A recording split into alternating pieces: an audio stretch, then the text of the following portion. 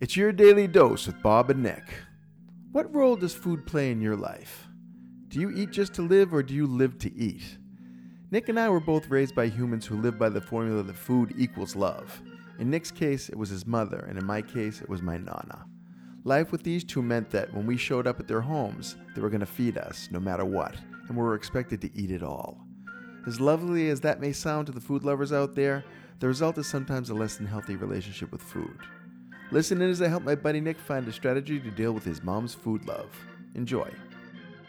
You arrived here with 2 salads for lunch today, right? I ate them both. They were delicious. Honestly, typically when you're bringing food here or we're getting food in here, we're talking cheesesteaks, we're talking some Chinese food, we're talking stuff that's... Yeah, we have a fun meal. Yeah. This is a little bit... I always think of this as kind of a cheat day. But you inspired me because you said you wanted this green goddess salad, and so I'm like, well, I'm going to get a salad too. But before you got here, I chugged down a kale, apple, cucumber, celery, and lemon and ginger smoothie, and it was work.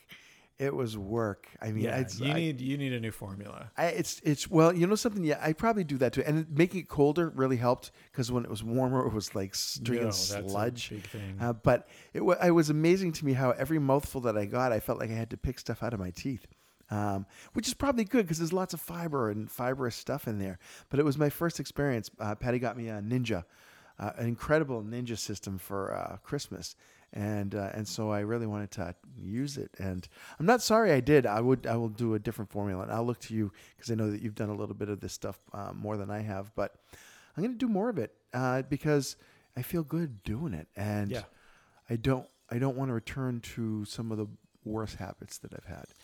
I was thinking about eating this weekend, especially because I went to my mom's house and she has a spread laid out for me as if I've never eaten before. Oh, but tell me some of the stuff that she puts out. So 3 cobs of corn, mashed potatoes, 5 or 6 smaller but lamb chops, a full bag of salad.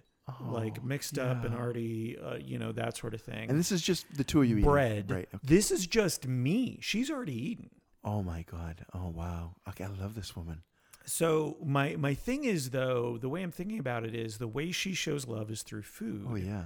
And so the way I think about food is not necessarily always right. It's that, when I'm there, I have to show her that I love her, so I have to eat. Yeah, it is. I've been on the other side of that relationship. Yeah, it's not really a very healthy thing, and we don't go out to eat because she wants to make food for me. This is how she shows affection. And when I was young, when I was a teenager, it was fine. I can eat all of that.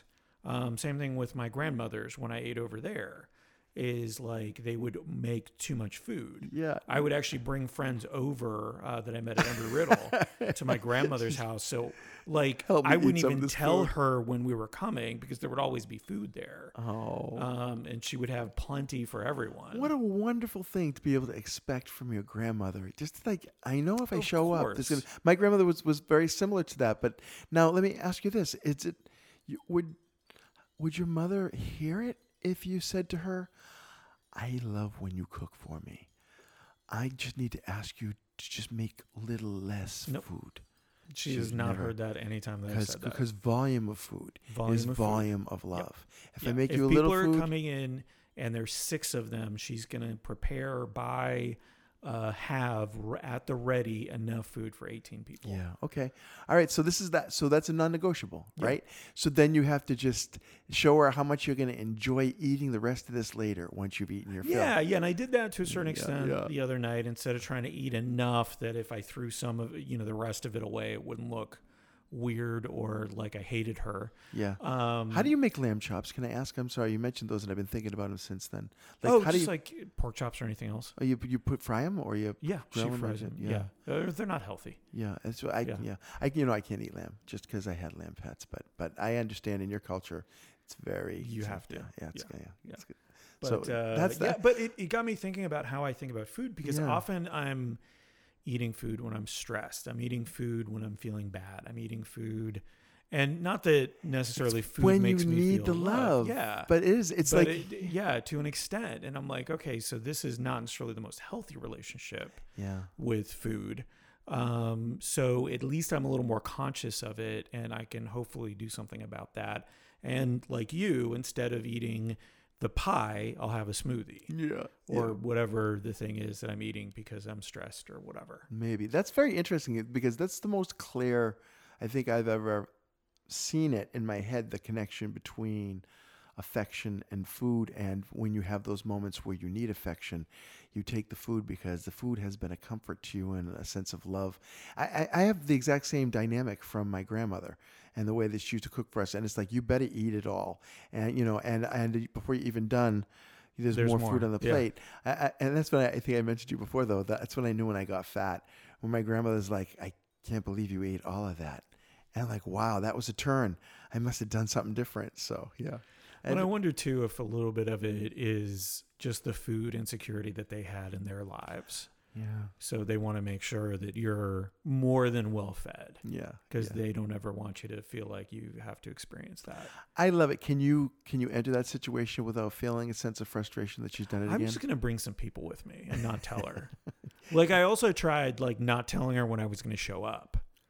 And then she might just not have that much stuff. Oh, she still had somehow, because the Publix is right across the street, so she's still going to go. She's probably got a little Nick storage unit right there. It's like, if Nick shows up, this is, it's like your go bag. I did get her to stop buying every BOGO that was in Publix and then try to give it to me as I'm leaving. Oh, Patty has got a BOGO obsession. Oh, I do too. Don't get me wrong, but almost invariably, she would get whatever version of the thing that I didn't really care for. So it's the barbecue version of this versus the, just the plain or something along those lines. Now, if you were still married, would she be doing this as much? Is this like her taking care of her son because he doesn't have anybody to take care of him now? Oh, no. No, she would still do the same thing. Yeah. Hey, it's Nick. Thanks for listening. This weekend's meal was a little healthier when I went to Mom's. There were 2 bags of salad just for me, along with everything else. I've committed to eating less when I'm there and exercising heavily before I head over to visit. Eventually I'll find the right balance. After 50 years of doing this, I'll get there. Have a great day.